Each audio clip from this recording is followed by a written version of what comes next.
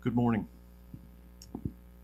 As is our custom, we are working through the New City Catechism.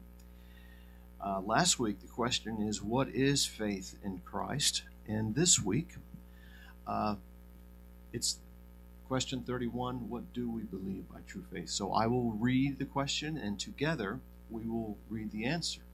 You will recognize the answer. It is the Apostles' Creed. So, what do we believe by true faith? Everything taught to us in the gospel. The Apostles' Creed expresses what we believe in these words. We believe in God the Father Almighty, maker of heaven and earth, and in Jesus Christ, his only Son, our Lord, who was conceived by the Holy Spirit, born of the Virgin Mary, suffered under Pontius Pilate, was crucified, died, and was buried. He descended into hell. The third day he rose again from the dead. He ascended into heaven and is seated at the right hand of God the Father Almighty, from whom we will come to judge the living and the dead. We believe in the Holy Spirit, the Holy Catholic Church, the communion of saints, the forgiveness of sins, the resurrection of the body, and the life everlasting. Join me in prayer. Father, I thank you for the gospel that we affirm in this creed. I pray that we would not see the creed as a bunker where we hunker down, for these truths have a universal impact and application. Rather, from these truths, they are a castle from where we can look out and see the vastness of your blessing and find hope in the life and advancement of your kingdom. Lord, help us to be staggered by the realities that we have just recited, that a triune God has moved toward a rebellious people and done everything necessary so that we might be restored to fellowship with you. Father, help us to see you better and to understand ourselves better, to understand that we are created in your image. We've rebelled against your righteous rule, and through the death of your Son, we are restored to fellowship. We are adopted into your family and are even now, in all the confusion and struggles in this life, being transformed into the likeness of your Son, Jesus. Lord, your people have recited these words together for thousands of years, and so we join with them, affirming the truth, nurturing our hope of the forgiveness of sins, the resurrection of the body, and life everlasting. Lord, the life we live now is one of anticipation. We have received much. We look forward to receiving more. Father, give us hearts that hope and not merely endure. We have need of endurance. We have real burdens. There are many needs among us, physical, financial, emotional. I pray that in each of these situations, Lord, we would look to you for help and that we would not give up in hoping in your sovereign goodness for us. Lord, many people have suffered and many have died because of the coronavirus. And Lord, that's increasing in places. We thank you for the grace you are allowing in treatments and protections to be effective in so many cases. And we pray for your continued mercy and that we in the world will be humbled to see that you are God in all of this.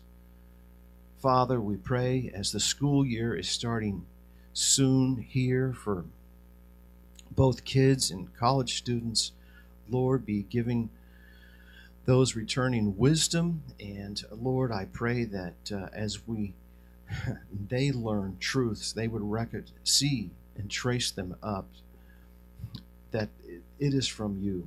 And Lord, they would learn more than facts. They would learn wisdom.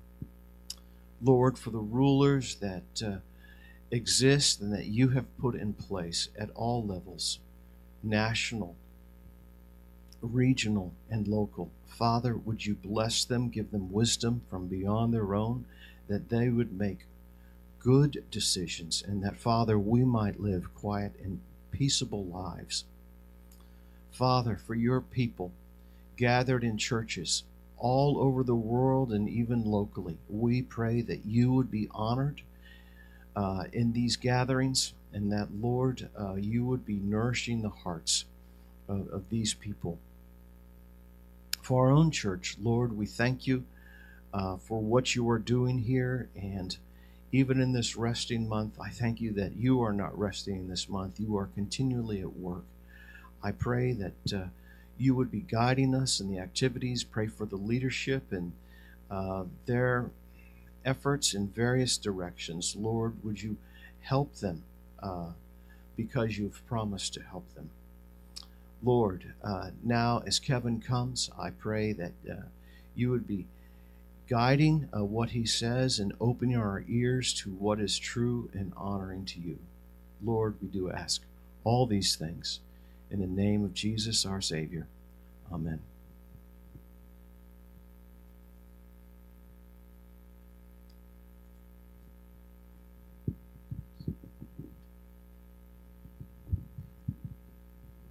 Three to fives. Y'all can head out the back with the Edie's. Oh, Thompson's. All right. All right, our scripture for today is going to be from Zephaniah. It's going to be chapter 1, verse 12, chapter 2, verse 3, and chapter 3, verse 17.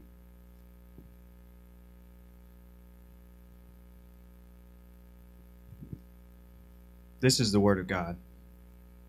At that time I will search Jerusalem with lamps, and I will punish the men who are complacent, those who say in their hearts, "The Lord will not do good, nor will he do ill." Seek the Lord, all you humble of the land, who do his just commands. Seek righteousness, seek humility. Perhaps you may be hidden on the day of the anger of the Lord. The Lord your God is in your midst, a mighty one who will save. He will rejoice over you with gladness. He will quiet you by his love. He will exalt you over with loud singing. The flowers fade. The grass withers, the flowers fade, and the word of our Lord stands forever.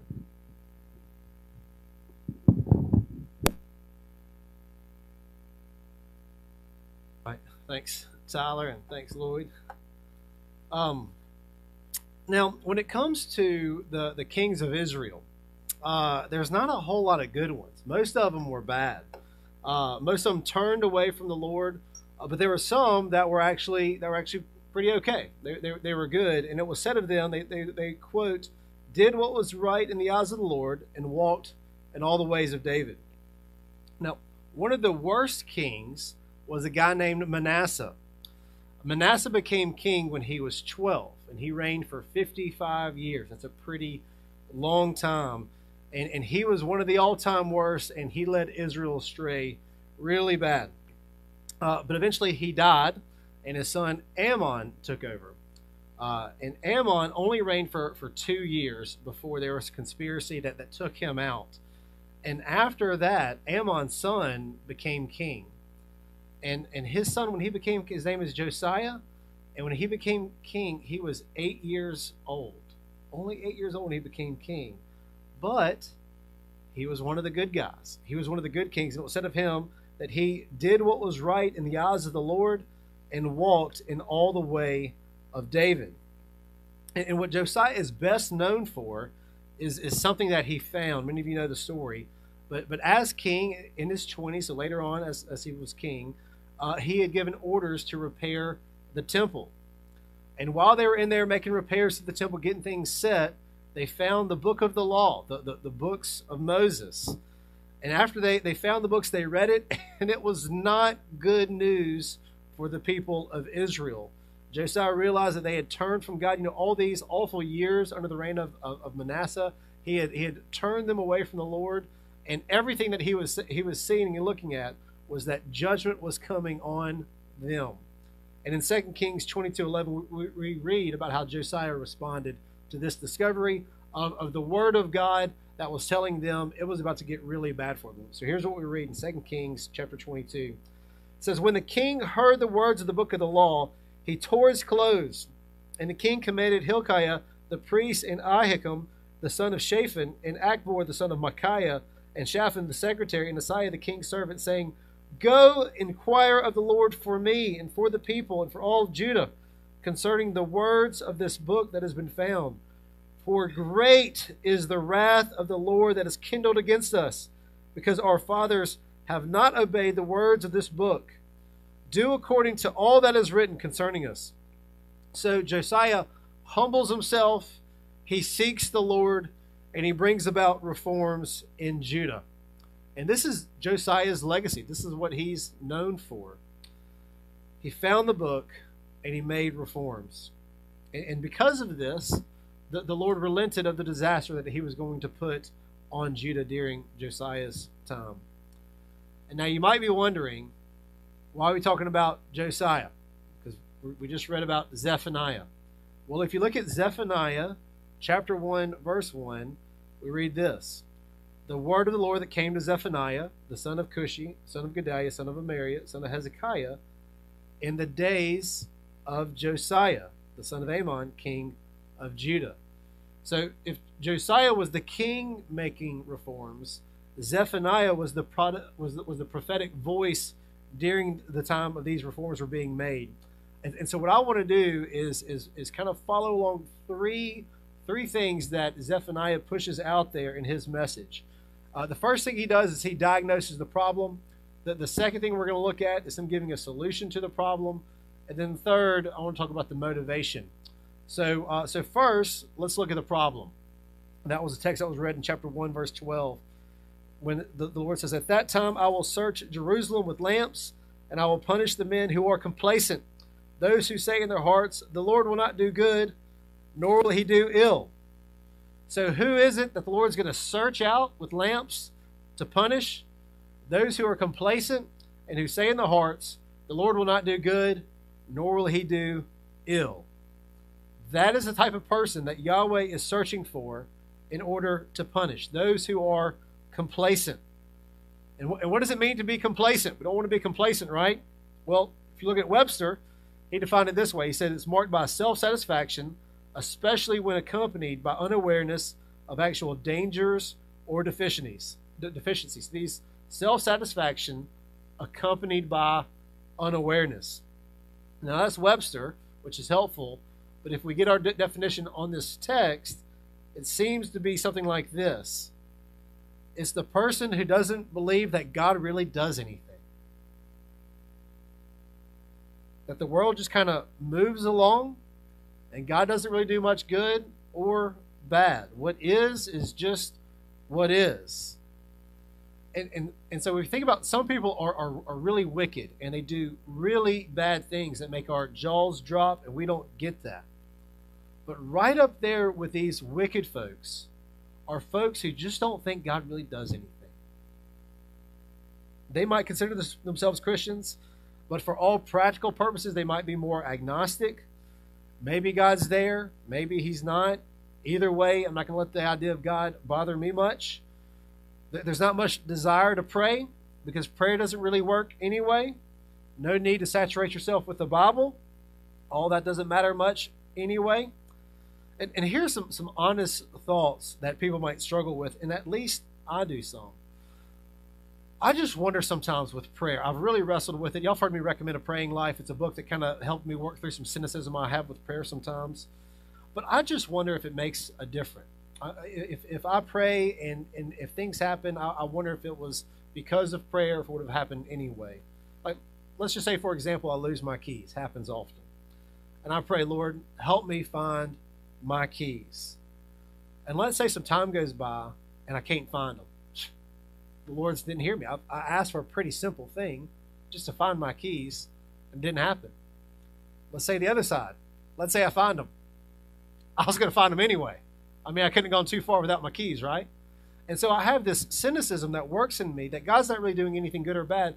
And even when there's results or a lack of results, either way, I can slice it towards God's not really doing anything. That was just going to happen anyway, and it doesn't really matter. Now, that example is about losing keys. Superficial. It's not a big deal. nobody's losing sleep over not finding their keys. It's usually a moment of frustration when you're in a hurry.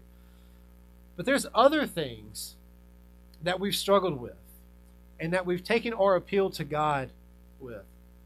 And it's just nothing. It seems like life just kind of carries on, and we wonder why even pray. And we can't help sometimes but let our experience begin to form our theology rather than let the Word of God form our theology. And so we come to these conclusions about what we believe about God, and what's dangerous is we don't even know we're forming these conclusions by experience rather than by the Word of God. And so here's the false belief that creeps into our mind without us knowing it, but becomes pretty solid. It is that God is mostly inactive. He's mostly not at work. And especially in our day in, day out, mundane, uneventful lives, and perhaps they feel painfully normal and predictable. But a big part of what we learn from the Scriptures is that God is constantly at work, as Lloyd just mentioned in this prayer. But when the way He works, and even we see this in the Scriptures, the way He works, usually it's without us being able to see. There's not these just real tangible things where it's just always popping out. Sometimes it is, and praise the Lord, but sometimes it's more hidden. And the way that He works, God's people are not privy to it. I'm sure when Joseph was sold into slavery, the Lord seemed silent. I bet at some point Joseph said, "Hey, Lord, please don't let me be sold into slavery. Please don't." And then a series of terrible events happened, and it seemed like the Lord was silent. But we all know, because we know the story, that God was working. He was putting him in Egypt, and He was going to raise him up to power. God was most certainly at work. When Joseph might have testified at that time, those were the silent years. Those were the years God didn't hear me. It was like, no, you just didn't know what God was doing, so He seemed silent. Then you have Lazarus die. Mary and Martha praying for him to be well, praying for Jesus to come back. He could have made it back, and He seemed silent. God was at work. He was about to raise Lazarus up. Christians in the first century, dying, persecuted, slaughtered. But God must have seemed silent.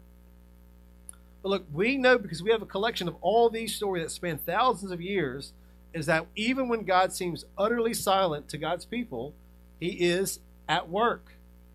And this is what Peter wrote to the people who were being persecuted in his day. In 2 Peter 3, he says, "Do not overlook this one fact, beloved, that with the Lord 1 day is as 1,000 years, and 1,000 years as 1 day.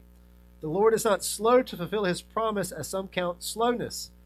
So you have to understand that the way that they were seeing things is they were seeing it on a linear timeline, and God is outside of that. 1 day is like 1,000 years, 1,000 years like 1 day. They were wanting Jesus to come back, but the Lord was being patient, wanting others to reach repentance. So their agenda, Lord, come back, in the misery. But what the Lord was doing was He was being patient, wanting others to reach repentance. And we become complacent when we believe that God is inactive, when God doesn't really do much. And you think back to the times before Josiah, they didn't have the Word of God. They didn't have the Bible. And so they just kind of had the settled conclusion that God's not really doing anything. So the next time the idea that God doesn't really do anything, good or bad, begins to creep into your mind, as I imagine it will, we need to capture that thought and fight against it. It's not true. God is always at work, and you are putting an infinite and transcendent God under your timeline based on your finite metric system. And we have to operate, so we have to operate in this linear time. We operate under that. God does not operate that way. He's outside of time. So if that's the problem, if that's the problem with Zephaniah's day, that they've become complacent, that they've got this idea that God is just kind of disconnected, not really doing anything, that's the problem. What's the solution? Brings me to my second point, and let's look at chapter 2, verse 3. Zephaniah says, "Seek the Lord, all you humble of the land, who do His just commands. Seek righteousness, seek humility. Perhaps you may be hidden on the day of the anger of the Lord." So the solution is to seek the Lord, do his commands, and seek humility. The solution to the problem of complacency is to live as if God is there and working. And if he is there and working, then you should seek him, do his commands, and be humble. This is repentance. This is them to turn away from the wrath of the Lord. And we see that phrase in 2:3. We see it echoed a few different places in Scripture. One particularly well-known place is in 2 Chronicles chapter 7, verse 14. You've heard this before. It says, "If my people who are called by my name humble themselves and pray and seek my face and turn from their wicked ways, then I will hear from heaven and will forgive their sin and heal their land." And so there's parallels in Zephaniah 2 and 2 Chronicles 7, and I want to share them with you real quick. So one says, humble yourselves. The other says, seek humility. One says, pray. The other says, seek the Lord. One says, turn from your wicked ways. The other says, do his just commands. So there's three things, if you were to put them all together, that the Lord is really pushing out. And this is what it looks like to be faithful to the Lord. It's doing these three things. It's being humble, praying, and repenting. That word repent captures both turn from your wicked ways and do his just commands. And so I want to highlight on these three things, because these are the three things. This is what faithfulness looks like. If someone is living a faithful life before the Lord, these three things are in the mix. So first, we should humble ourselves. Or to put it another way, we should recognize our pride and turn from it. C.S. Lewis said this about pride. He said, according to Christian teachers, the essential vice, the utmost evil, is pride. Unchastity, anger, greed, drunkenness, and all that are mere flea bites in comparison. It was through pride that the devil became the devil. Pride leads to every other vice. It is the complete anti-God state of mind. It is pride which has been the chief cause of misery in every nation and every family since the world began. Almost like pride is like the gateway drug to all other forms of sin. And I would say the way you get there is by simply forgetting God. Thinking, and we get to the place where we just simply forget God by thinking he doesn't do good or evil. He doesn't do anything. He's not at work. It's almost as if he's not even there, and I live my life as if he's not even there. And that's how we become complacent, believing he does neither good nor bad, and that leads us to pride. Second, we should seek the Lord in prayer. If pride makes us imagine a world where God doesn't do anything, then prayer wakes us up from that spell. Paul Miller, in A Praying Life I just mentioned, said this. He said, prayer is a moment of incarnation, God with us, God involved in the details of my life. Look, sometimes we might struggle with the effectiveness of our prayers. We pray, we don't see something happening, but at least you're struggling with it. Perhaps we should consider that prayer, if nothing else, wakes us up to the idea that God is there, that he hears us. He is real, he is active, he hears me. Whether he works the way I want him to or not, he's there. And third, we should repent. This includes turning away from sin and doing his just commands. I think an important spiritual discipline in this is confessing sin. You know, a lot of times when we think about spiritual disciplines, we might think about Bible reading or prayer, which those are great things. We should do those things. But I think confessing sin should be right up there with it. And when we evaluate how we're doing on a spiritual level, confessing sin should be in the mix. How have you been doing confessing? Maybe you're reading your Bible. Great. Maybe you're doing some prayer. Great. How are you doing confessing real sin to real people and confessing it to God? When was the last time you articulated to God your sin and just confessed it? When was the last time you confessed your sin to another person, to a person you hurt? St. Augustine said that the confession of evil works is the beginning of good works. And look, there's a sense where secret sin can creep into our life. And when it does, it doesn't just stay there. It grows in the dark. And if we're not confessing sin, then dark sin is growing within, and its results are going to be chaos and misery. So, if complacency is that idea that God's not really doing anything, if we have this mindset that God does neither good nor ill, and we can all drift towards this kind of complacency, what I'm saying, what I think Zephaniah is saying, what wakes us up from that is humbling ourselves, prayer, and repentance. That's what can wake us up out of this spell that God is inactive. And if your day is marked by these three things, then you might begin to actually notice that God is at work, and that the idea that God does neither good nor evil is a false belief. And look, as Christians, we believe that God created the world. We don't believe the Big Bang Theory, right? So we say, no, God created the world. We don't believe in the random explosion that made things kind of randomly fall into chance. We reject that idea. And what I'm saying is, right alongside where we reject the Big Bang, we should reject the idea God's not doing anything. That's wrong. That's a untrue statement.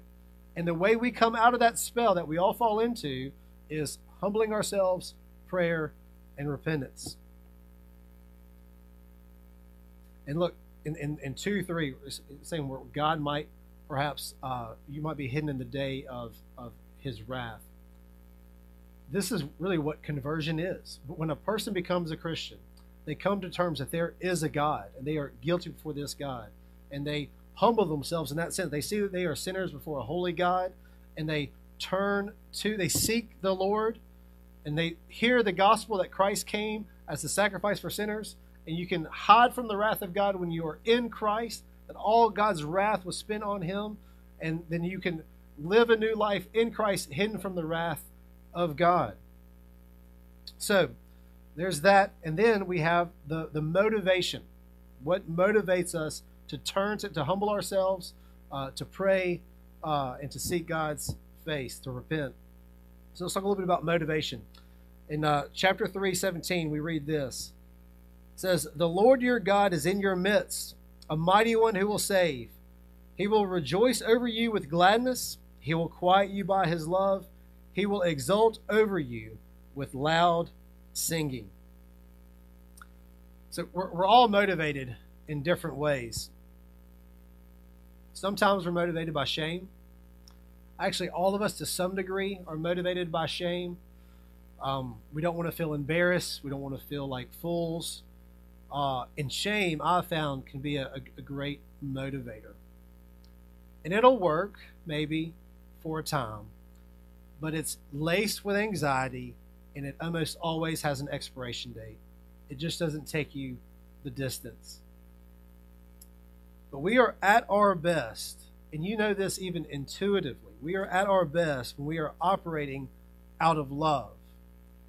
And when I say we're operating out of love, I don't even mean that we love someone. I mean when we're operating out of being loved. That is when you have felt the most free, the most like yourself. That is when you have been at your best, not when you felt shame or pressure, but when you felt like you were beloved. That is when we are always at our best. And especially when that is a kind of love and affection coming towards us that we don't deserve, that feels a little bit out of our league. You know, there was a guy, I remember, I don't want to give too many details of the story. I had a friend in high school. Something happened. A girl liked him that was remarkably out of his league. And I'm not even being mean. It was just like he had no business with this girl liking him. And she, for some crazy reason, did. And he was done. We didn't see him until she dumped him, right? And it was because, and we were like, well, hey, I don't blame him. I mean, he's kind of peaking early, right? So too bad for this guy. But he was out of his mind, and we all kind of accepted. We were like, can't blame him. When you have a kind of affection directed towards you that is out of your league, that you don't deserve, it is reorienting to you. And have you thought about why you love God? And when you think about why you love God, there's a lot of good answers for that. You can just look at creation, you can look at the cross. There's a lot of things that you can say that you love about God. But let me say this. If you kind of have a notion that you love God, and you kind of see that as like a good thing about yourself, And maybe you think, I love God because I have my priorities straight.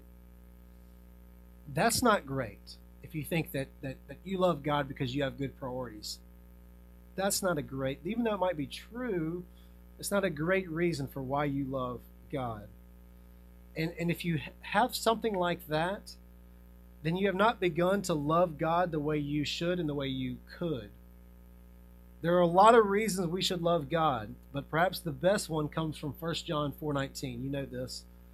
We love, finish this for me, because he first loved us. Paul said something similar in 2 Corinthians 5:14. He said he's controlled by something. He said he's controlled by the love of God. And when it comes to your walk with God, your faithfulness, your obedience, your repentance, prayer, whatever you want to put, what is it that motivates you? Whatever it is you're doing in the Christian life, what is it that's pushing you there? Could be shame, could be pressure, could be trying to reach the full potential of your life, could be trying to avoid bad things. Don't want to be punished by God, or I kind of believe you reap what you sow, so I'm trying to avoid that. Maybe an attempt to avoid feeling guilty, hate feeling guilty. Might be to live up to somebody else's expectations, maybe family, friends, or community, or whatever. Well, what I would like to do is I'd like to argue that the Scriptures teach that it is the love of God that should be our motivation. Not loving God, but God's love for us. And you might think that it should begin with our love for God, and it should only, but that's secondary. It's got to begin with God's love for us. That produces our love for God. And how is God's love for us described in Zephaniah 3 for his people? It is enthusiastic. It's not bitter. It involves him rejoicing over you with gladness. I think here of a child at Christmas time that rejoices, is just giddy. It's Christmas Day, rejoicing with gladness. And I hope it don't come across as dishonoring God as compared to a child on Christmas. I'm trying to think of an image of rejoicing with gladness. And sometimes when we have that picture, it almost seems undignified. But this is the picture we have of rejoicing over his people with gladness. It involves him quieting us with his love. And again, I'm thinking with a parent with a child saying, hey, there. You're going to be okay. I'm going to be with you. You're going to be fine. And it's quieting with his love. And then exulting over you with loud singing, bursting with joy to the point it must be channeled into a song in order to feel the joy at its fullness. That is our God's disposition towards his people. He's not thinking, they did it again. These people are the worst. Look, we are the worst, and he dealt with it fully and completely at the cross. And so he is free to rejoice over his people to the fullest effect. And we need to get that burned into our hearts and minds. God's love for his people, the sin has been dealt with at the cross. And if you are not in Christ, it has not been dealt with. That's why we run to Christ and tell people, come to find refuge in Christ and know the love of God in full display. And I just want to close sharing 3 things that I hope thrills your heart about God's love for you, for his people.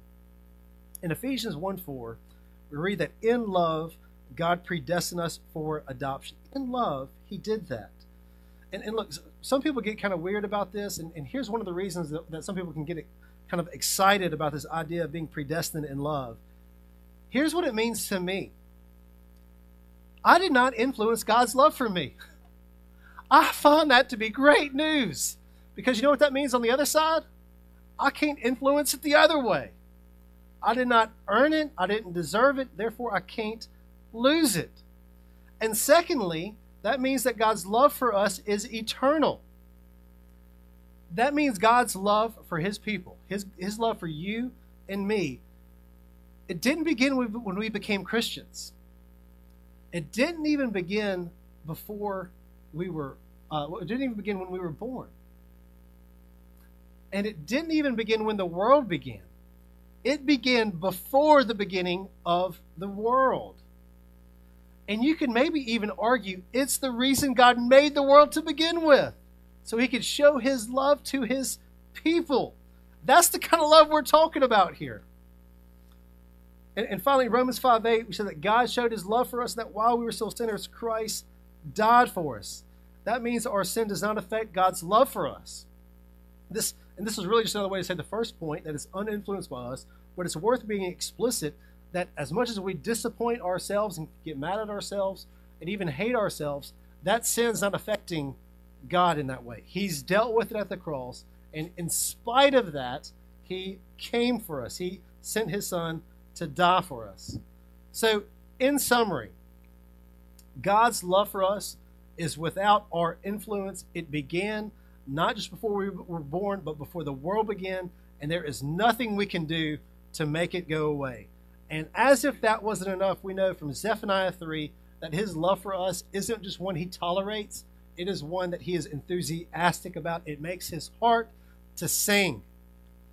So then, in light of this great love that he has for us, may God help us to never be complacent, to think that he doesn't act, that he doesn't do good or bad, but instead that we would always be focused on him, that we would humble ourselves, that we would pray, that we would repent continually, so that we can drink deeply from this great love that he has for us.